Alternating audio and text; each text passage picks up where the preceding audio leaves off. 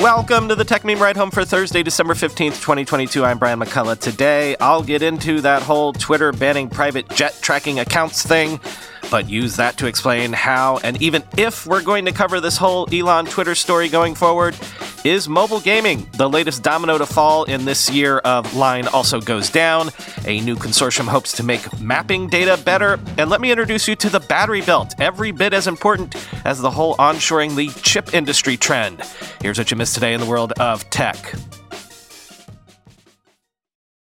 So, there was this account on Twitter called @ElonJet that auto-tweeted the trips Elon Musk's private jet made. It wasn't sourcing this stuff itself. It was basically reposting publicly available flight data. At one point, Elon said even if he took over Twitter, he wouldn't ban that account. But then it was banned, and then it wasn't banned, and now it's banned again, looks like for good, along with 30 other accounts that share private jet locations. Quoting Bloomberg, early Wednesday morning in New York, the @ElonJet page showed a message that read, "Account suspended because it violated the platform's rules." The account had been operated since 2020 by Jack Sweeney, who also ran other Twitter accounts that tracked the private jets of Mark Zuckerberg and other celebrities. By the afternoon, Twitter updated its policies to bar accounts from sharing someone else's current location information, though tweeting about, quote, historical, not same-day locations would be allowed. The @ElonJet account reappeared and began tweeting, but then was suspended again. Musk said in a tweet that legal action was being taken against Sweeney and the, quote, organizations who supported harm to my family, end quote. There have subsequently been tweets from Elon about an alleged stalker approaching his car yesterday in Los Angeles, and Elon even posted a video of an alleged stalker. Hard to see if these events are related, but as of this point, Twitter has officially updated its private information and media policy with new rules, including suspending accounts, quote, dedicated to sharing someone else's live location, end quote. Quoting the New York Times, Jack Sweeney, a 20-year-old college student and flight tracking enthusiast, said he woke up on Wednesday to find that his automated Twitter account, ElonJet, had been suspended. In recent months, the account amassed more than 500,000 followers by using public flight information and data to post the whereabouts of Mr. Musk's private plane. Twitter later reinstated the @ElonJet account before suspending it again. Mr. Sweeney's personal Twitter account was also suspended on Wednesday, along with the other accounts that he runs that track the planes of tech billionaires such as Mark Zuckerberg, Jeff Bezos, and Bill Gates. Mr. Sweeney shared a message that he had received from Twitter which said his account had been suspended for violating rules, quote, against platform manipulations and spam, end quote. In an interview, Mr. Sweeney said that he had not changed how the plane tracking accounts behave and was given no specific reason that they had been suspended. He's doing the exact opposite of what he said of Mr. Musk, adding that the suspensions felt arbitrary given that the accounts had existed for months, end quote. Quoting Sam Biddle on Twitter, the new Twitter rule update on live location sharing is vague to the point of incoherent, but it gives Musk latitude to basically interpret it however he wants going forward, which is certainly the point. What is a political event? What is a public engagement? What exactly makes location data historical? Who knows? But I'm sure they'll be defined transparently and rationally going forward. What if a political event is taking place in private? What if I tweet a real-time photo of non-public figures in public, thus revealing their live locations? It's enough to make you think this wasn't really thought out in advance, end quote. So look, I almost called Chris Messina up last night to have almost a therapy session about to what degree and even if to cover all of this stuff. I almost feel like I'm the child of an alcoholic parent at this point. Sometimes Papa comes home drunk and he wants to sing Irish drinking songs and it's fun, but sometimes Papa comes home drunk and he smashes up the furniture. I'm tired of the whole thing, tired of this whole story, and maybe the healthiest thing to do would be to just ignore it. But also I'm stuck in the house with him, so it's unclear what to do. I already have been ignoring half of the Twitter stories this week, or else it would be all Twitter news all the time. Like I ignored the whole Twitter Files thing and the whole getting booed at the Dave Chappelle show and allegedly having videos of the booing taken down from Twitter thing this weekend for obvious reasons. I guess my editorial guidelines going forward are, is there news that would affect user experience on Twitter, or is there news that has material impact on Twitter as a business? Then that I cover. But I can't cover every change of Elon's mind, every individual beef he gets into, every political angle, every attempt to be Twitter's main character of the day. I guess what I'm saying is, a story like this one, the Elon Jet story, it might be the last time I cover something like this on this show. So going forward, if you see me skip some facet of this ongoing Twitter drama, it's because I had to have some sort of boundaries for my sanity and yours. This show is supposed to be about the tech industry. It's not supposed to be a daily recap of the whims of Elon Musk just because he bought one of the biggest companies in that industry. I signed up to this job to tell you what happened in the world of tech, not to be a stenographer to the daily back and forth of waves, hand, whatever all this is.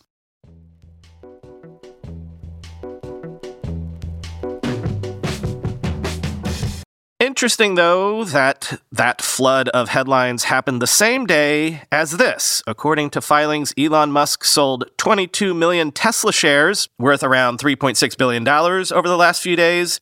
The fourth sale of shares since Elon announced his Twitter takeover, and the third since he declared, quote, no further Tesla sales, quoting the Financial Times. The sale comes as investors displayed frustration over Tesla's future under the stewardship of what some consider to be a highly distracted chief executive. Tesla's share price is down 61% since the start of the year, underperforming rival car groups such as Ford or General Motors.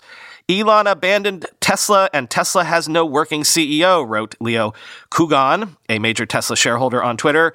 Are we merely Elon's foolish bag holders, he added in another post? An executioner, Tim Cook-like, is needed, not Elon, end quote. Musk appeared to try to address concerns on Twitter, writing on Tuesday, quote, I will make sure Tesla shareholders benefit from Twitter long-term, end quote. The falling Tesla share price has been severe enough to see Musk lose his coveted position as the world's richest man, falling to the number 2 spot behind luxury magnate Bernard Arnault, according to the Bloomberg Billionaires Index ranking, end quote. Indeed, Tesla's around 60% market cap drop this year puts it on pace for its worst year on record, despite the fact that all the sales numbers for Tesla have been record-breakingly good, continue to be so. Tesla has lost more than $500 billion in market cap over these last few months, and since Tesla is obviously one of the biggest tech companies in the world, the degree to which this whole Twitter mess impacts that's what's worth covering. Helen Kennedy joked on Twitter, quote, tomorrow, Twitter Safety announces banning of all accounts reporting on Musk stock sales because they might lead to mockery, end quote. But is that a joke, Helen? Is it?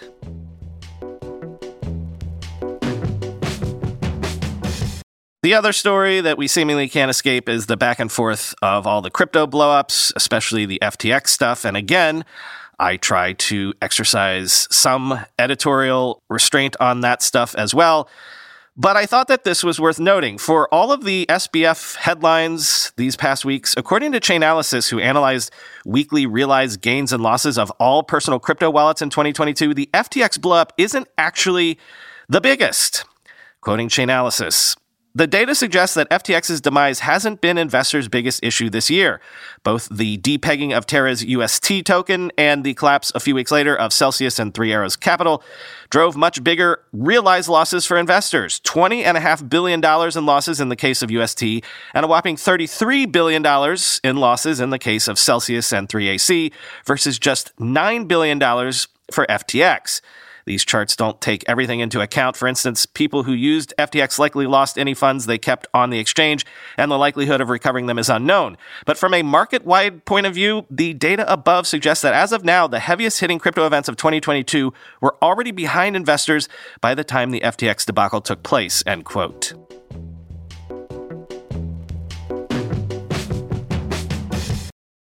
Remember that narrative that I spoke about at the beginning of last weekend's bonus episode, the one about how this year we all relearned the fact that line can also go down?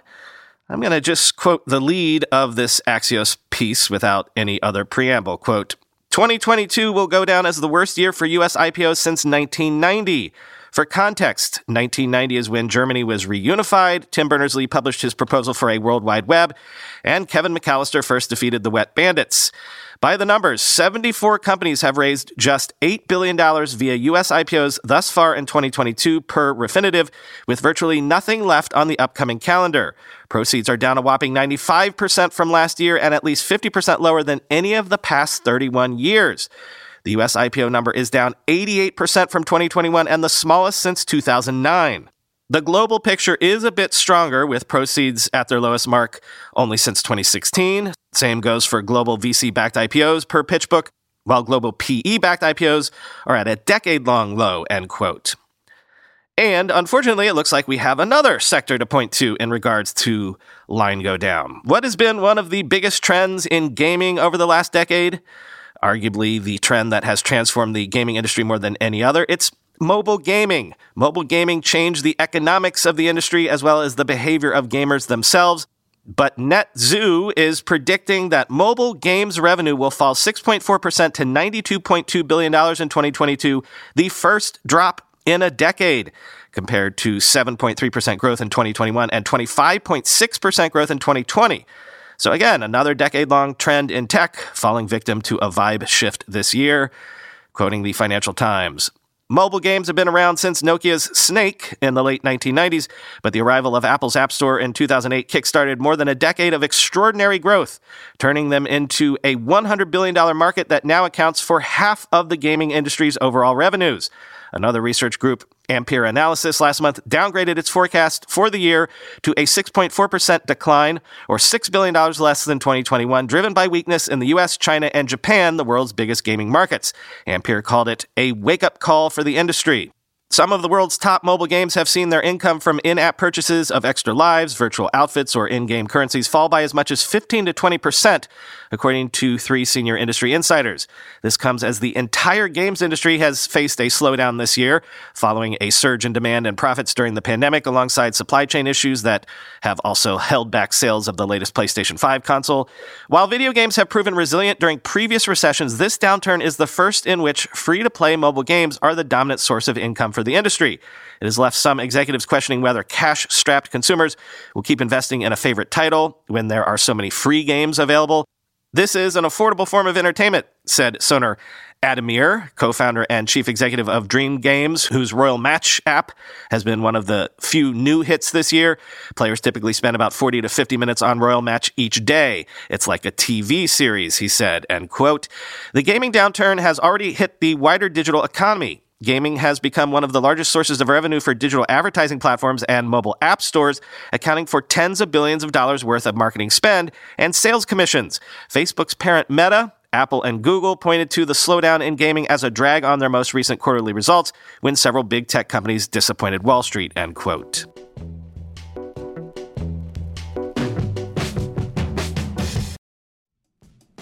When you go through airport security, there's one line where the TSA agent checks your ID and another line where a machine scans your bag. The same thing happens in enterprise security, but instead of passengers and luggage, it's end users and their devices. These days, most companies are pretty good at the first part of the equation where they check user identity, but user devices can roll right through authentication without getting inspected at all. In fact, 47% of companies allow unmanaged, untrusted devices to access their data. That means an employee can log in from a laptop that has its firewall turned off and hasn't been updated in 6 months. Or worse, that laptop might belong to a bad actor using employee credentials. Kolide finally solves the device trust problem. Kolide ensures that no device can log into your Okta-protected apps unless it passes your security checks. Plus, you can use Kolide on devices without MDM, like your Linux fleet, contractor devices, and every BYOD phone and laptop in your company. Visit kolide.com/ride to watch a demo and see how it all works. That's KOLIDE.com/ride, kolide.com/ride. We all know there are things in life that you have to compromise on, but when it comes to your health, there is no compromise. So don't go back to that one doctor who uses your appointment to catch up on the latest headlines, their family group chat, their crossword puzzles, just because they're available right now or they take your slightly sketchy insurance. Instead, check out ZocDoc, the place where you can find and book doctors who will make you feel comfortable, listen to you, and prioritize your health. And you can search by location, availability, and insurance, so literally no compromises here, because with ZocDoc, you've got more options than you know. ZocDoc is a free app and website where you can search and compare highly rated in-network doctors near you and instantly book appointments with them online. Once you find the doc you want, you can book them immediately, no more waiting awkwardly on hold with a receptionist. And these docs all have verified reviews from actual real patients. We're talking about booking appointments with tens of thousands of top-rated, patient-reviewed, credible doctors and specialists. I have personally used ZocDoc to find a podiatrist when I needed one for the first time ever in my life. Go to ZocDoc.com/techmeme and download the ZocDoc app for free. Then find and book a top-rated doctor today. That's ZocDoc.com/techmeme. ZocDoc.com/techmeme. Amazon Web Services, Meta, Microsoft, TomTom, and the Linux Foundation have all teamed up to launch the Overture Maps Foundation, aiming to build interoperable open-source mapping data. Quoting VentureBeat, the sourcing and curating of up-to-date, high-quality, fine-grained map data from often disparate sources is expensive, difficult, and time-consuming. Data can be inconsistent, vulnerable to errors, and based on unique conventions and vocabularies, thus making it difficult to combine. And often, existing open map data lacks the strong foundation on which new products and services can be built. To help usher in the next era of map building, particularly with the dawn of the metaverse, the rise of augmented reality and mixed reality, and the many other platforms the world's not yet conceived, the Linux Foundation today announced the formation of the Overture Maps Foundation.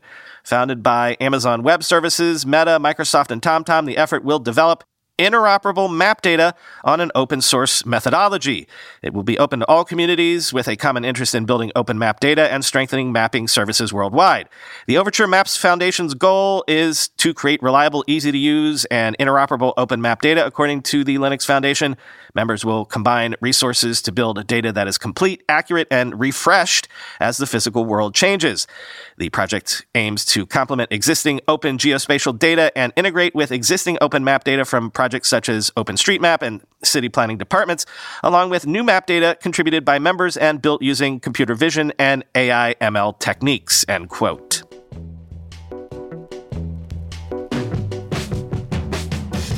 Finally today, something I wasn't aware of, but I want to put on your radar. Forget the Rust Belt or the Steel Belt or the Sun Belt. Say hello to the Battery Belt. You think all the money the government is putting into domestic silicon production, into building new chip factories is a big deal. Actually, the new battery factories that have been announced lately are even bigger than that. Quoting Axios, battery company Redwood Materials is investing $3.5 billion in a gigantic new South Carolina recycling and manufacturing campus that will produce enough components to power 1 million electric vehicles, Joanne Muller reports. It's the latest in a wave of huge investments across America's emerging battery belt, spurred on by new government policies and tax credits designed to promote development of a domestic EV supply chain. At least 21 U.S. battery gigafactories worth $54.3 billion overall have been announced since the beginning of 2021, according to Federal Reserve Bank of Dallas research. Domestic capacity is expected to grow more than five-fold from 2021 to 2026, projects Benchmark Mineral Intelligence, a battery research firm. The federal government has put together a pretty clear set of pretty substantial incentives that guide the direction of this transition, and it's really benefiting the country right now. Redwood Materials CEO J.B. Straubel, a Tesla co-founder, tells Axios, Redwood's technology fills a particular gap in the battery supply chain. The company recycles and processes expensive anode and cathode materials now made almost exclusively in China. Redwood recycles, refines, and remanufactures battery materials with the goal of eventually creating a sustainable closed-loop supply chain. The company collects end-of-life batteries from EVs, as well as consumer electronics like phones and laptops, and breaks them down to their basic metals, including nickel, copper, cobalt, and lithium. It then reprocesses those materials into new battery anodes and cathodes, EVs' most critical and expensive components. If we recycle a battery in the U.S., it's the equivalent to basically mining that material in the U.S. We can do this faster than starting a new lithium, cobalt, or nickel mine in the U.S., says Strobel. The bottom line, the more batteries produced or recycled in the U.S., the less geopolitical risk the country faces from relying on foreign supply chains, end quote. Bit more on the battery belt, though, quoting again, automakers and battery suppliers will be eligible for billions of dollars in federal loans and tax credits to offset costs and spur additional investments. The government will provide a tax credit of $35 per kilowatt hour for each U.S. produced battery cell. That's 35% of today's average cost of producing a battery cell. Ford, for instance, could get a $3 billion tax break for the twin factories it's building in Kentucky, which will be able to produce 86 gigawatt hours worth of batteries annually. The IRS still has to figure out how exactly the credits will work.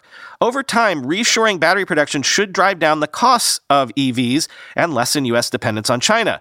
The optimist view: by incentivizing a domestic EV component supply chain, the law will help reduce automakers' costs, and they'll pass those savings along to consumers in the form of cheaper electric cars.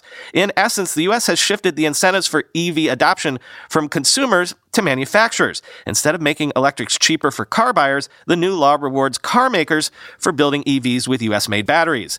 Lawmakers are not, quote, just putting on new rules and saying good luck. They're putting tens of billions of dollars on the table to help automakers get there, said Joe Britton, executive director of the Zero Emission Transportation Association, end quote.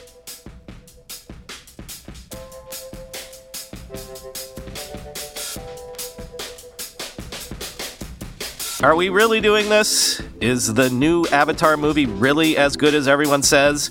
I can remember being completely blown away by the first Avatar, and then, like everyone else, I never thought about it again. So we're just gonna do that again? We'll all go see this, it'll make billions of dollars, and it will be absolutely amazing when we do it, but then we're never gonna think about it again? I guess so. The reviews seem to be great. I'm on board. I'll take the kids. Maybe this weekend. Talk to you tomorrow.